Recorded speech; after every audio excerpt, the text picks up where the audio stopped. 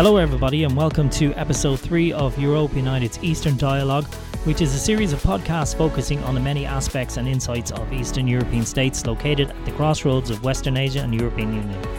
My name is Ken Sweeney and I'm joined by my co-host Vika Murjan. In this episode we will be looking at the current measures in place in Armenia and Georgia as a result of the Covid-19 pandemic. With us to discuss this are columnist and political risk analyst Rafi Elliott and researcher Mariam Titikashvili.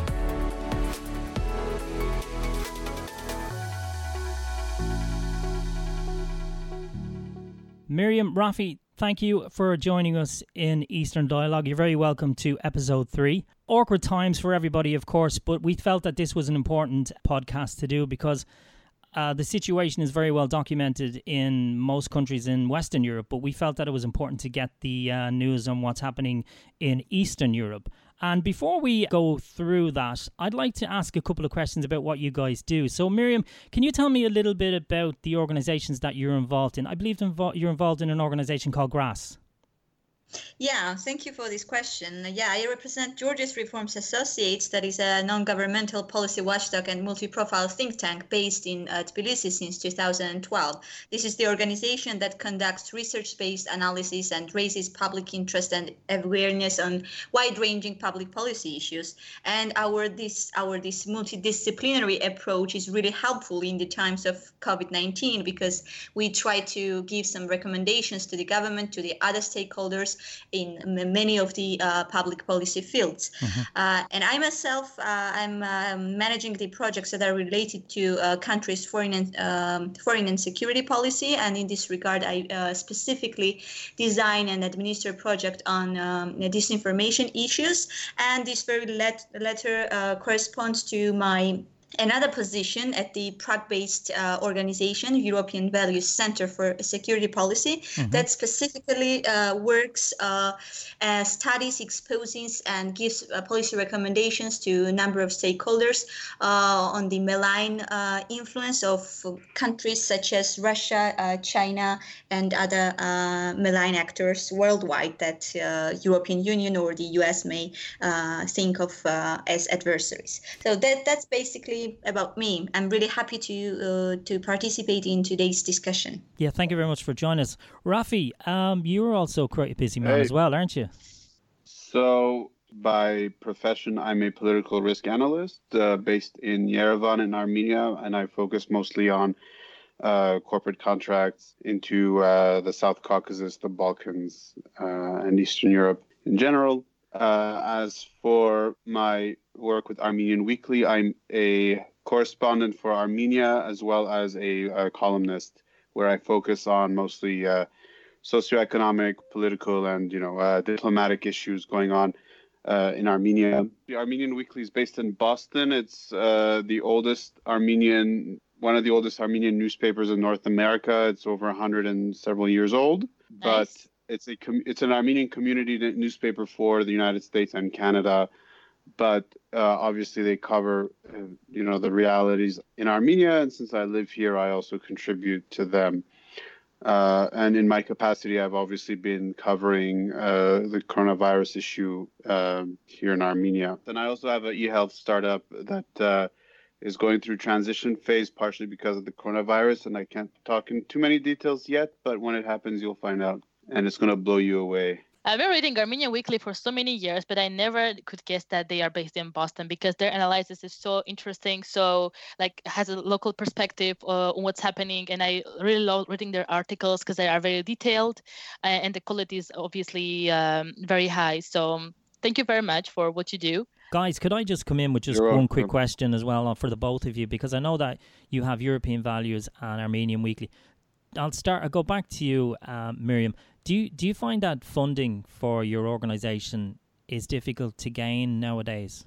I mean, it doesn't matter whether it's COVID-19 out in the streets or not. That's always a difficult issue and difficult topic because non-governmental organizations have to rely on someone else's funds all the time. But the situation is quite difficult in case of countries like Georgia.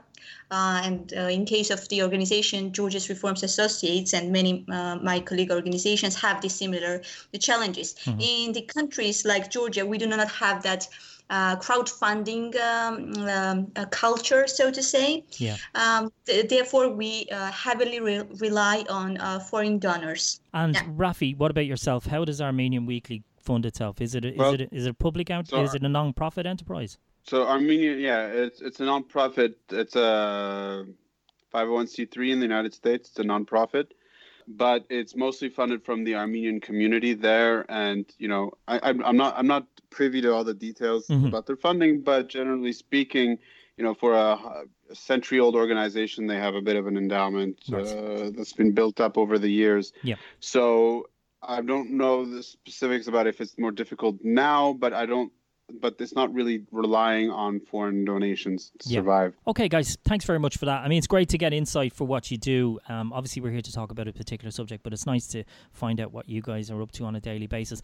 Let's get back to the subject at hand. I want to go back to you, Miriam. The situation in Georgia at the moment. You're in Tbilisi, I think. Is that right? Yeah. What exactly, in regards to, say, we all know very publicly how each country in Western Europe is handling the measures. Some are in serious lockdown, some are in not so serious lockdown.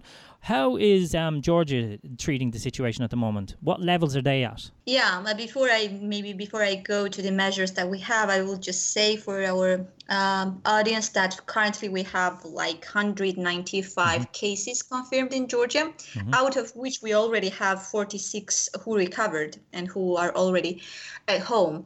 And we today had a very third fatal case confirmed. So in total, we have just 3. So the numbers are really amazing. I mean, if it can be said, this world can be said about the coronavirus, but everyone is asking a question how Georgia has managed to do that, what we have done in comparison to others, what was the different measures that we took. Just to briefly say, my exploration and my examination is that we just took some measures really in advance, even before before we had first cases confirmed. So it was in late January, in the end of January, that we suspended flights, for example, with China. We suspended transportation and flights to Iran as soon as there were, news that Iran was also harshly struck with this virus issue. So this is the main conclusion that I may have as a non-specialist, as a non-epidemiologist, and as a non-medic, that it was due to the preliminary steps that the government took. And I think the government took all these steps because they took seriously the threat that was coming and that was threatening not only Georgia, but the entire globe. And Rafi, how's the situation in Armenia? Is it any different? It's relatively similar in many ways, except that the numbers are somewhat higher. So in Armenia, as of the last official announcement, we've had 853 confirmed cases in total, of which 758 are active because some 87 people have recovered from the virus and have been returned to their homes. And sadly, we've had 8 deaths so far, virtually all of whom have been people suffering from pre-existing health conditions and were over the age of 75, except for one who was in his 50s, I believe. Okay. So I don't know if you look if at it's the numbers, worth mentioning, though, there have been some Armenians who've died outside of Armenia, or some ethnic Armenians, about a dozen or so ethnic Armenians who are not living in Armenia passed away in various other countries, including a former minister in France, Patrick Devedjian, who sadly passed away last week. But yeah. So I was looking at the numbers as of April 6th, we see that Armenia has the most cases in the Eastern Partnership region after Ukraine and Moldova. And I would love to hear your opinion, Rafi, on what do you think Armenia has done differently, like compared to Georgia, for example, who has around 200 cases.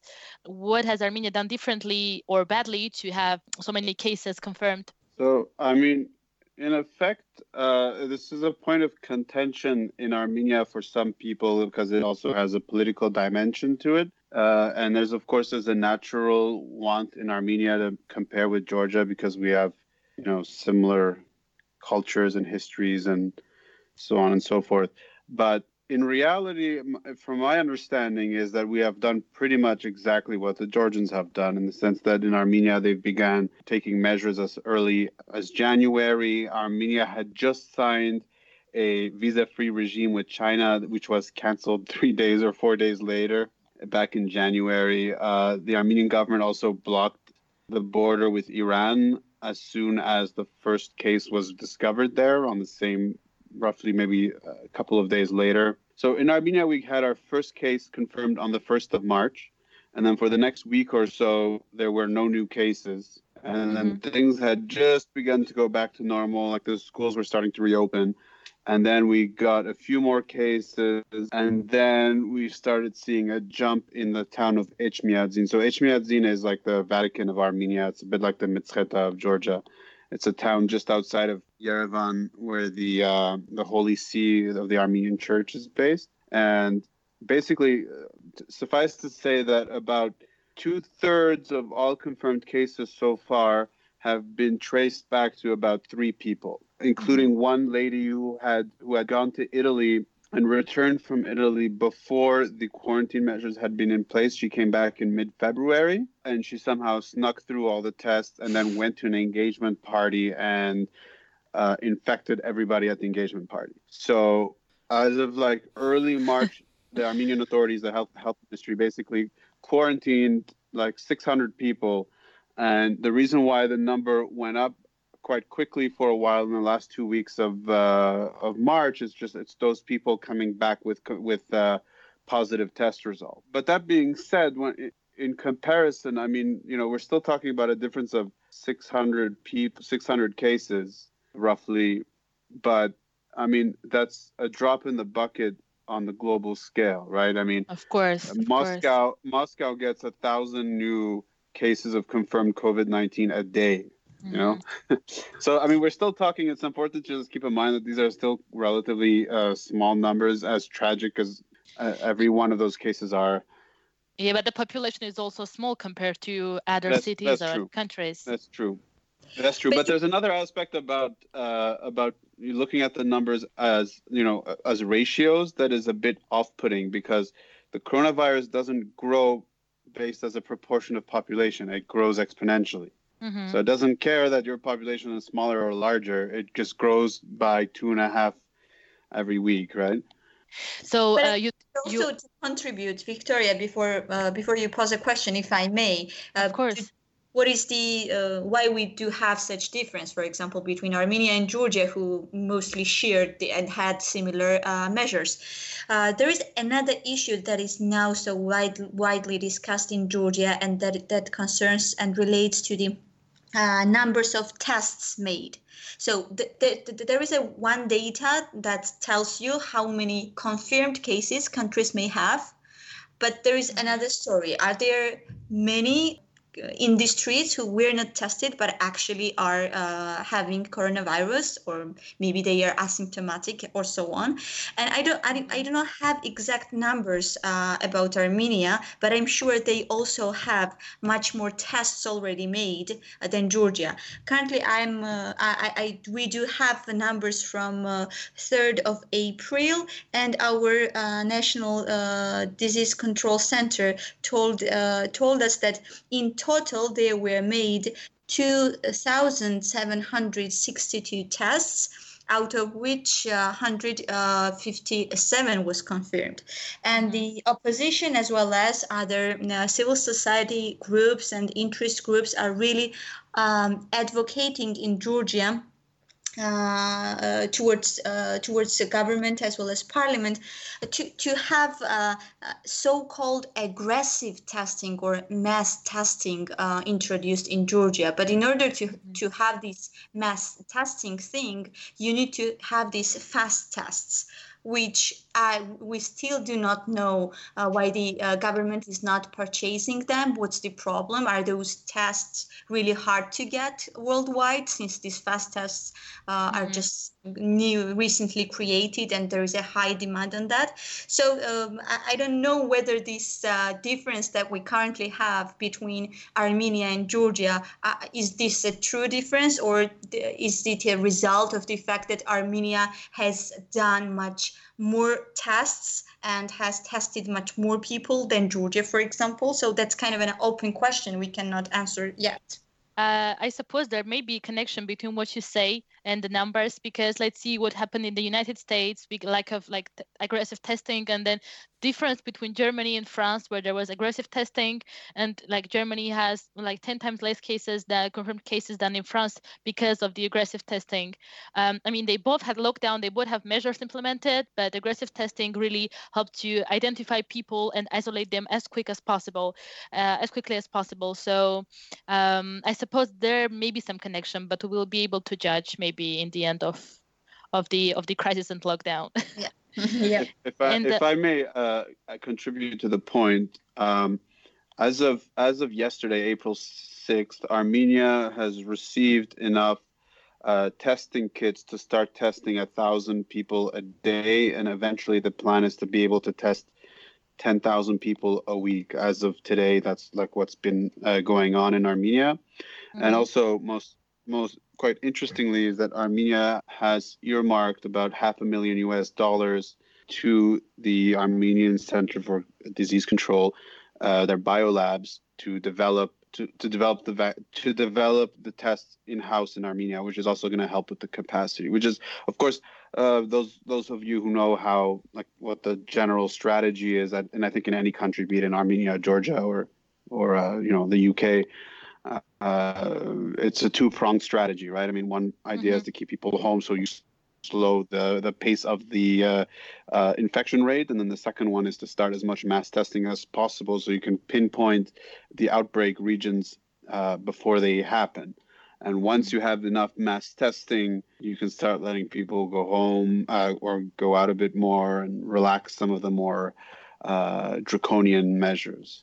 So that's sort of what's plan going on in Armenia right now.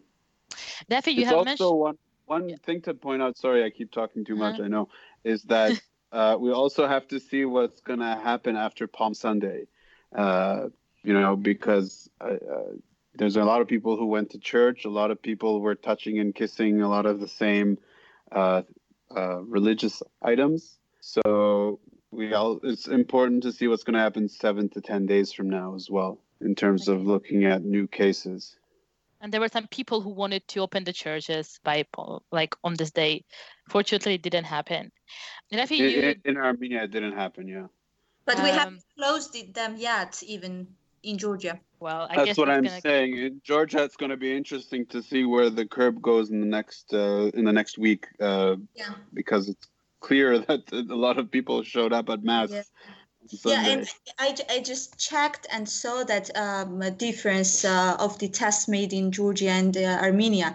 Per million, Armenia has tested twice as many people as Georgia. So in case of Armenia, we have 1,575 test made per million. And in case of Georgia, that number is just 692. So there is a huge difference, and the difference in terms of infected, confirmed cases of infected people may be also a result of this much better testing that Yerevan has done so far. Rafi, you have mentioned that Armenia has already established a visa-free regime with China, and then it was canceled because of the corona. And with Iran, there has been an open border, so a lot of traveling, but again, this has been suspended. And recently, since the beginning of the year, Armenia has been announcing the launch of several low-cost flights to European countries, some of which, more particularly the flights to Italy, have already started their operations. So it seems that there are a lot of opportunities for the mobility, and finally Armenians can travel abroad, which has been a long dream of our nation, and then immediately you lose it. So how it feels like to lose it, all that mobility in an instant, and what kind of measures the Armenian government has taken to restrict the mobility of Armenians, or for example to provide the return of Armenians abroad?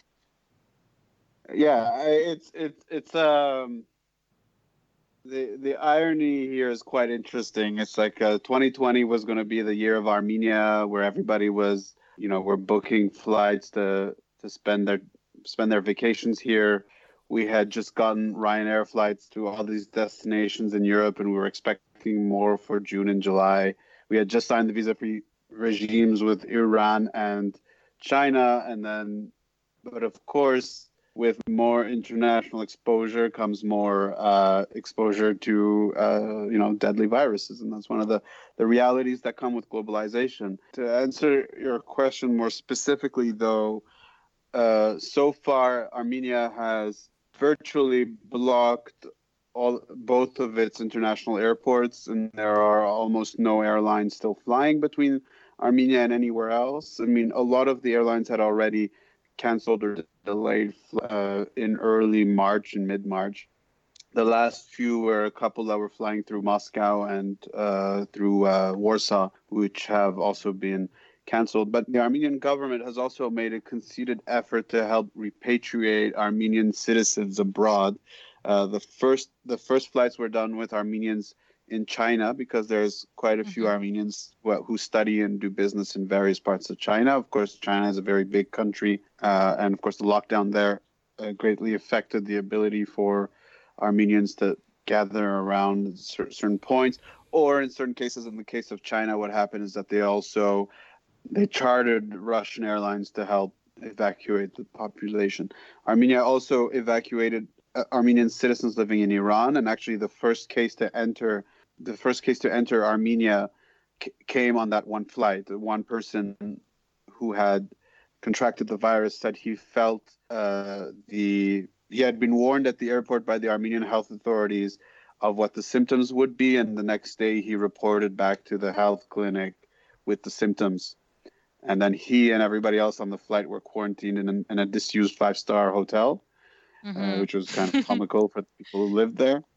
Armenia also repatriated a whole bunch of people from Italy, and just as of yesterday, they repatriated, I believe it's 223 people from Moscow on a special charter flight. Okay. What about Georgia, Mariam? Had there been any cases, any flights to bring Georgians back home? Yeah, there have been many, and there are already planned much more in the future.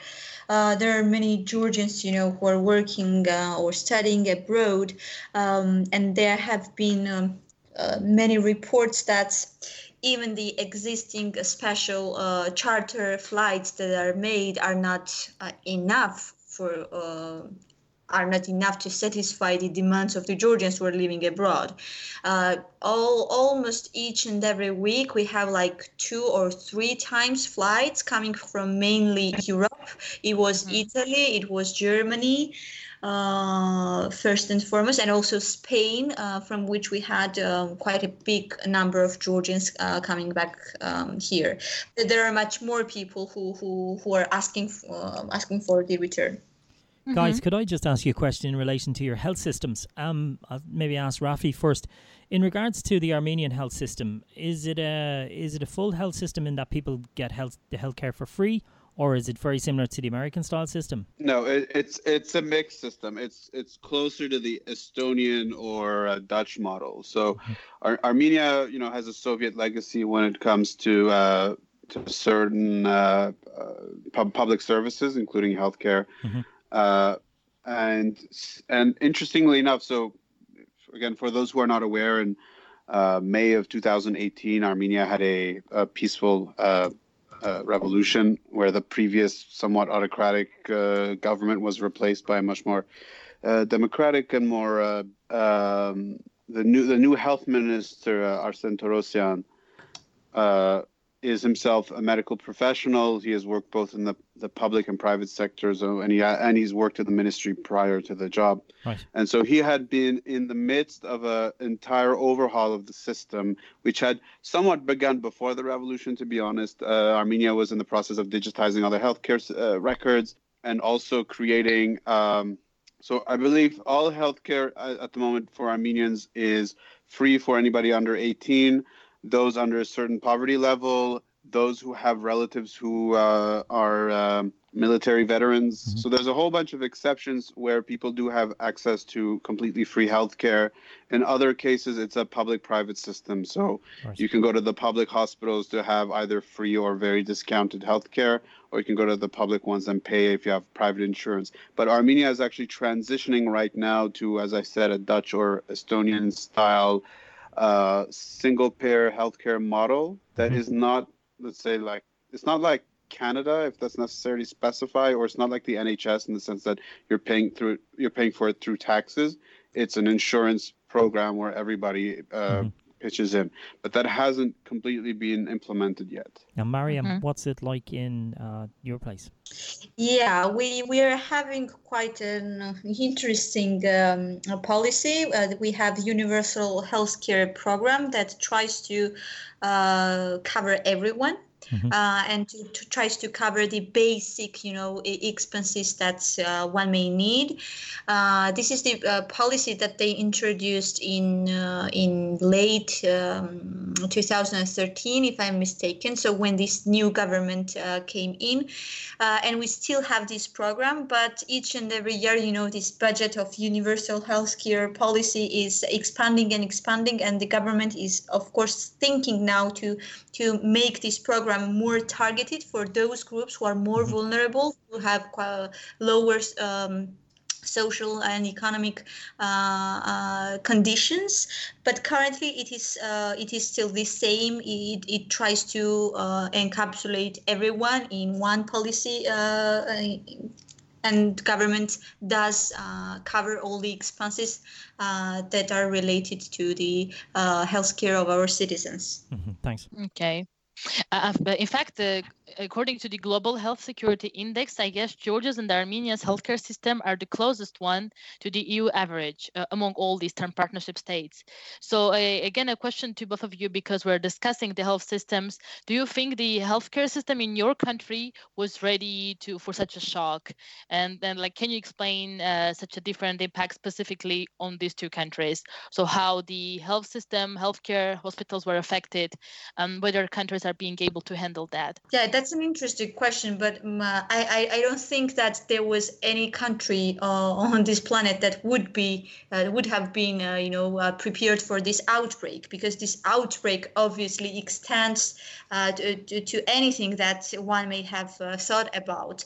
Up until now, the only reason why Georgia's healthcare system is handling well the outbreak is the low numbers and low amount of people who've been infected with the virus, of course.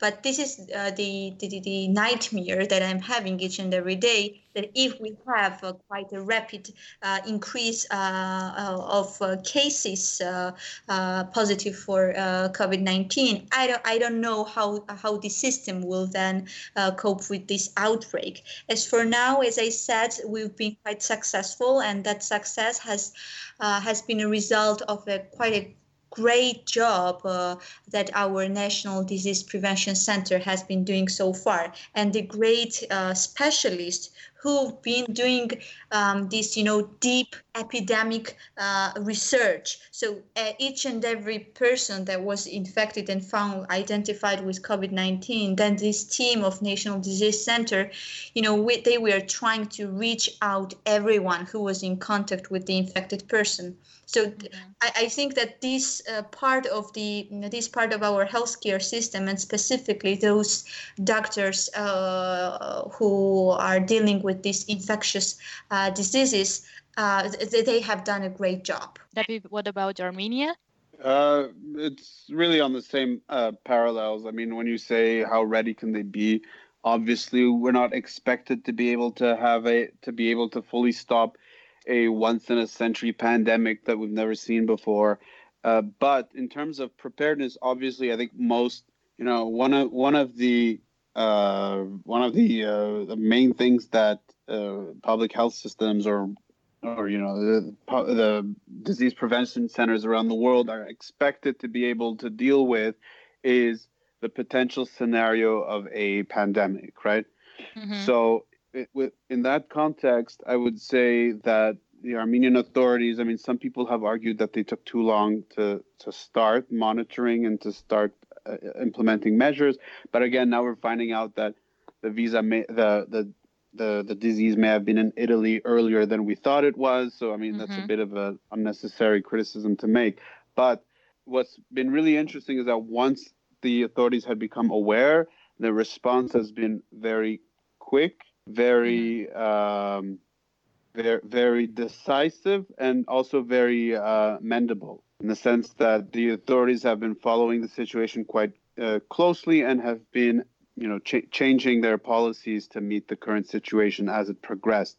For example, in terms specifically of healthcare, Armenia at the outbreak had the capability of dealing with up to 2,000 cases of the virus, including, and by the way, it's also worth pointing out that of the 750 or so cases that are currently active in Armenia, about 90% of those people are either asymptomatic or do not have any breathing problems. So those people are in the hospital anyway, but they don't actually need to be there. So once we reached the 2,000 number, the solution was going to be, okay, well, if you don't have to be in the hospital, you can go self-quarantine. So even at that point, we were never in such a danger, let's say. But the authorities have also managed their time very effectively, because if there's one thing that's been made clear from experience in China, has been that time is of the essence, right? As the faster you react, the faster you slow it, the faster you start mass testing, the quicker you can sort of solve the issue. So the Armenian government, one of the things they did, which is somewhat similar to what China did, is that they built a new ward, 43 new wards in a composite structure outside of the Armenian Infectious Disease Hospital in Newark in Yerevan, and they built that in about 7 days, which is quite impressive. And then they converted 4 more hospitals to deal strictly with COVID-19 related cases, and they've begun a program of retraining a lot of other medical professionals to deal with infectious diseases, as well as the graduating class from the medical university. So they've been hedging their bets, and they've been taking the time that was allotted to them to prepare for an increase in cases if, God forbid, that ends up happening.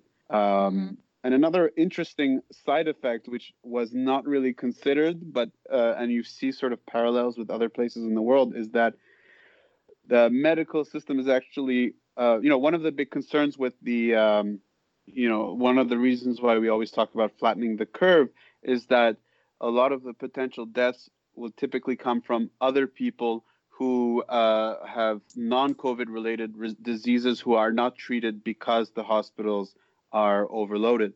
But because everybody's at home, you have less car crashes, you have less, gun violence and things like that. So a lot of the other hospitals are noticing a decrease in non-COVID related cases, emergency room applications. Yeah.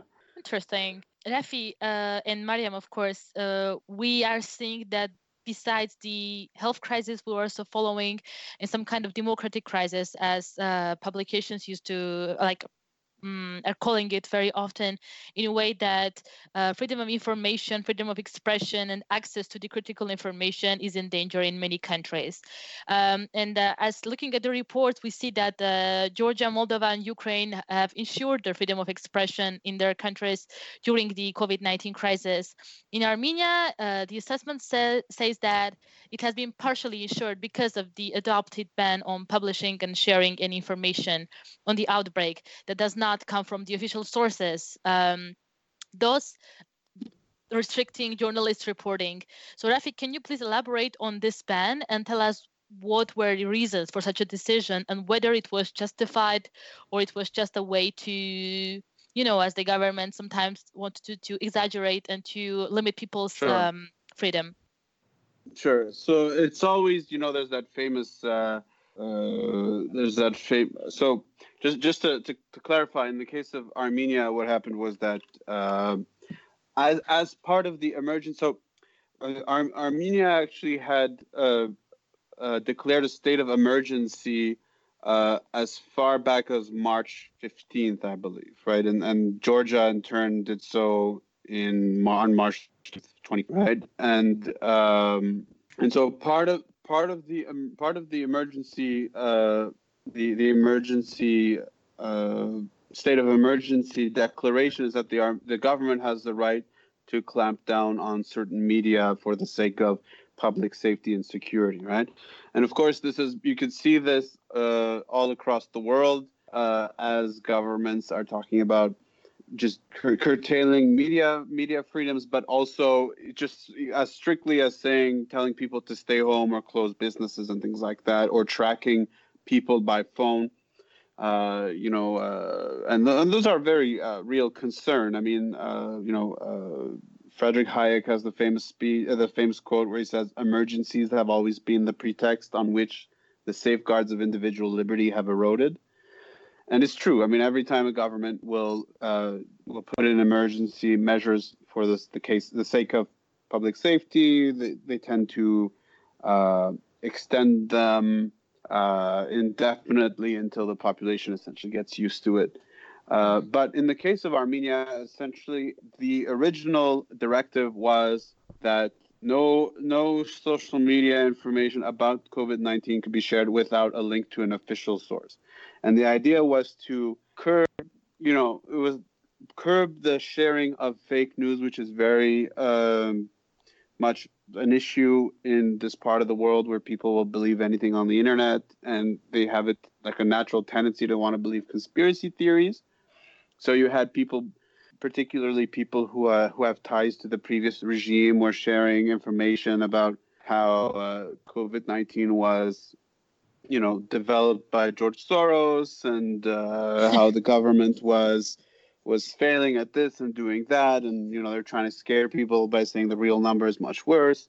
But also you had people sharing remedies like, oh, if you feel a cough and you drink lemon juice, you'll be okay, and things like that. So the idea was initially to stop that kind of stuff, and then the government actually fined 2 media companies that did not cite official sources. So it was really specifically that you had to, if you were mentioning health directives about COVID-19, you had to cite official sources. And then there was a lot of pushback both from media in Armenia and also the Reporters Without Borders, and then Armenia basically just dropped that part of the legislation altogether. So it was never really implemented. And if you're asking me if was this really a measure to help control the media, I mean, if it was, this was like the most toothless attempt I've ever seen. The government, in its measures, has been very careful to point to the fact that this is really strictly COVID-19 related. They didn't, as in the case of Azerbaijan, for example, where the president declared that raiding the offices of opposition parties and arresting opposition leaders was necessary for public health. None of that happened in Armenia. It was very, very strictly, and the legislation was written to specifically mention COVID-19, and it was removed as soon as there was opposition to it. The same also can be said about a similar concern over the loss of individual liberty, which a government planned to implement a data mapping system that tracked the cell phones of people with confirmed cases of COVID-19, so that they can be able to do like a transmission tree and find out who these people had interacted with over the last 15 days and quarantine them as well. That became a big issue as well. But the eventual legislation that went through was very watered down and very specific about how the data was going to be handled and all of that. So I don't know. Was it a necessary measure? Time will tell, but it does not come off to me as an excuse for an authoritarian government to come out.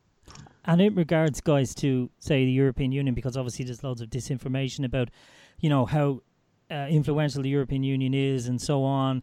Has the European Union supported the EAP during the outbreak? Maybe start with yourself, Mariam. Have you seen any signs of that? Yeah, I mean, it was quite. I will just comment with few sentences on what Rafi was talking about. Georgia has also seen quite a big wave of disinformation on COVID-19, and it was such a sad story to see the narratives that our adversaries were promoting here.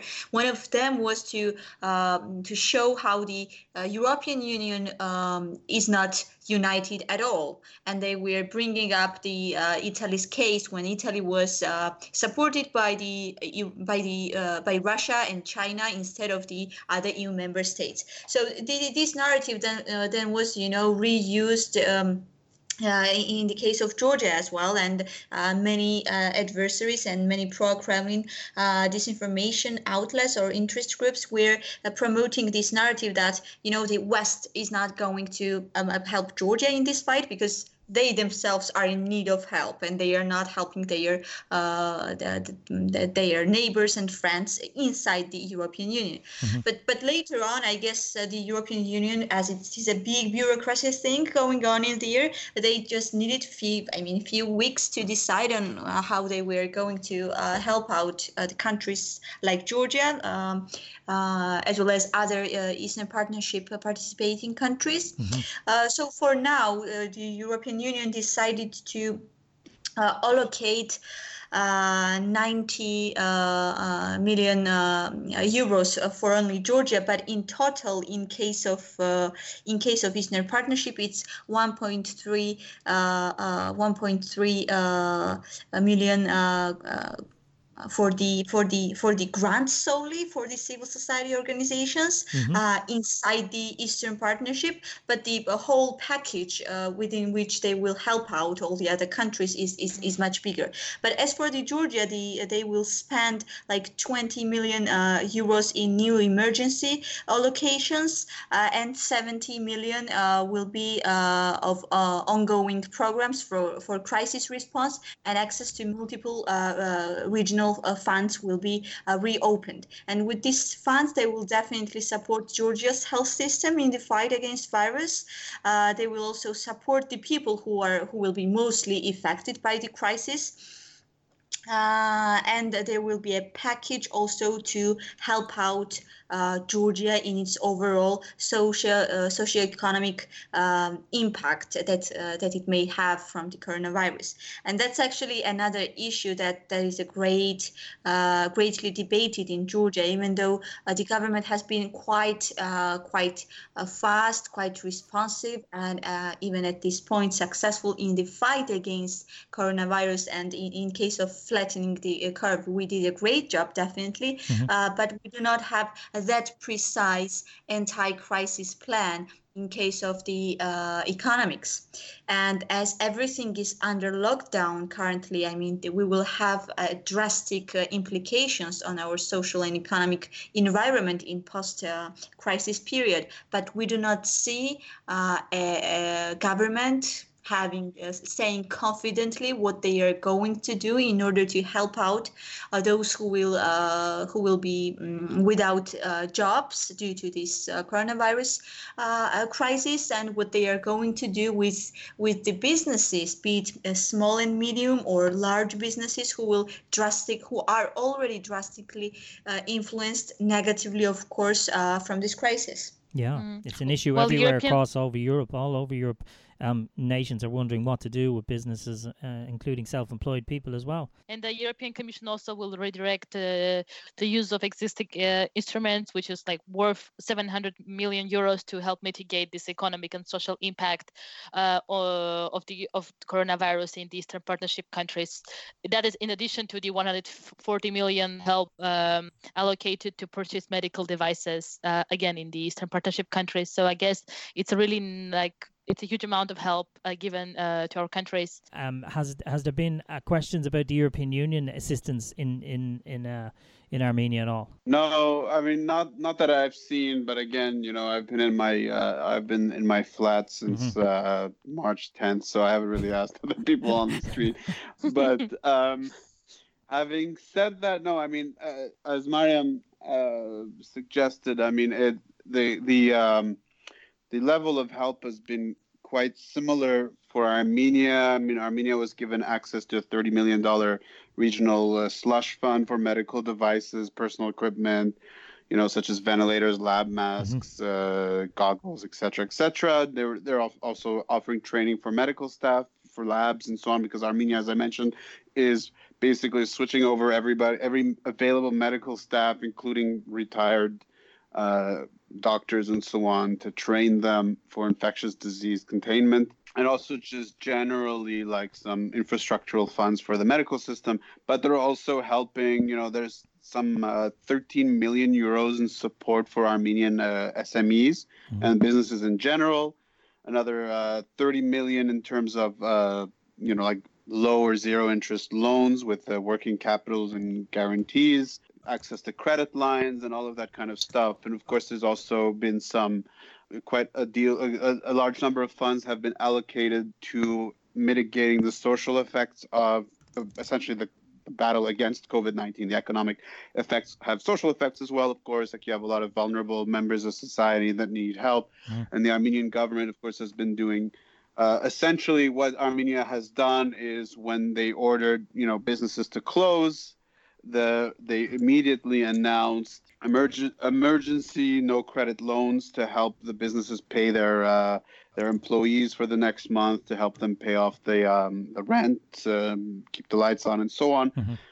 And then they basically implemented a temporary universal basic income. So they're offering money to essentially everybody who's been unemployed from the situation.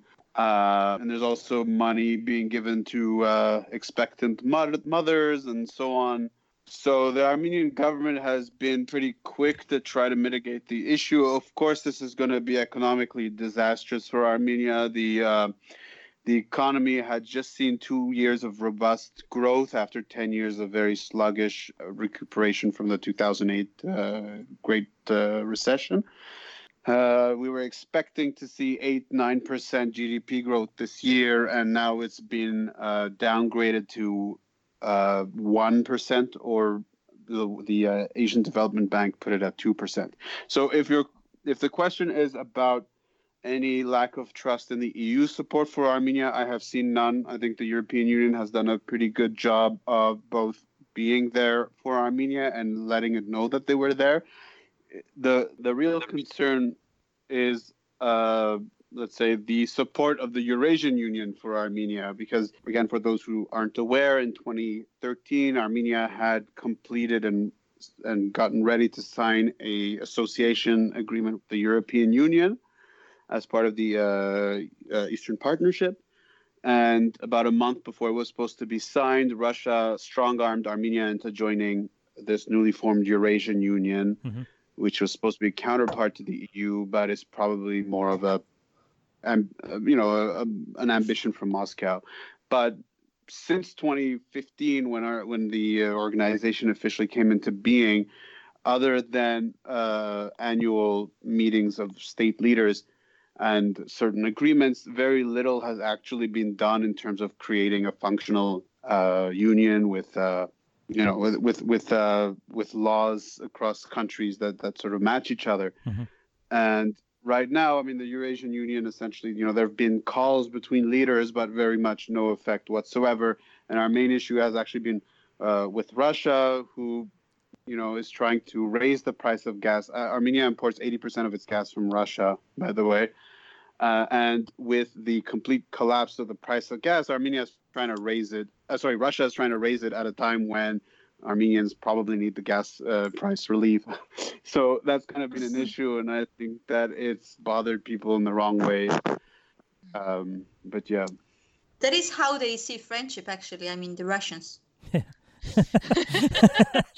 It's a weird friendship. Let's just try to conclude the podcast by saying very briefly, because we are over time already, what predictions can we make for the next couple of weeks in Georgia and in Armenia, respectively? And what do you expect? What do you think we'll be able to flatten the curve? Yeah, thank you. Thank you for this interesting discussion that we had. As a summary, I would say that the information that we have from the healthcare system representatives in case of Georgia, they say that we will definitely be able to to flatten the curve, and the maximum amount of cases that they forecast we will have does not exceed 2,000 cases. So if their prediction is true, but this case nobody can say definitely anything, especially taking into consideration the church case that we have in Georgia, that rituals are still held and communions are still held with the same spoon. Nobody knows. But if they are able to contain this increasing rate, and if we are able to have no more than 2,000 cases, then we will definitely be able to. Our healthcare system will be able to handle this outbreak, and I think we will need like 2 months to finish this drastic situation and crisis that we are also having in Georgia. So Armenia has been seeing a regular decrease in the number of new cases over the last 4 or 5 days, really.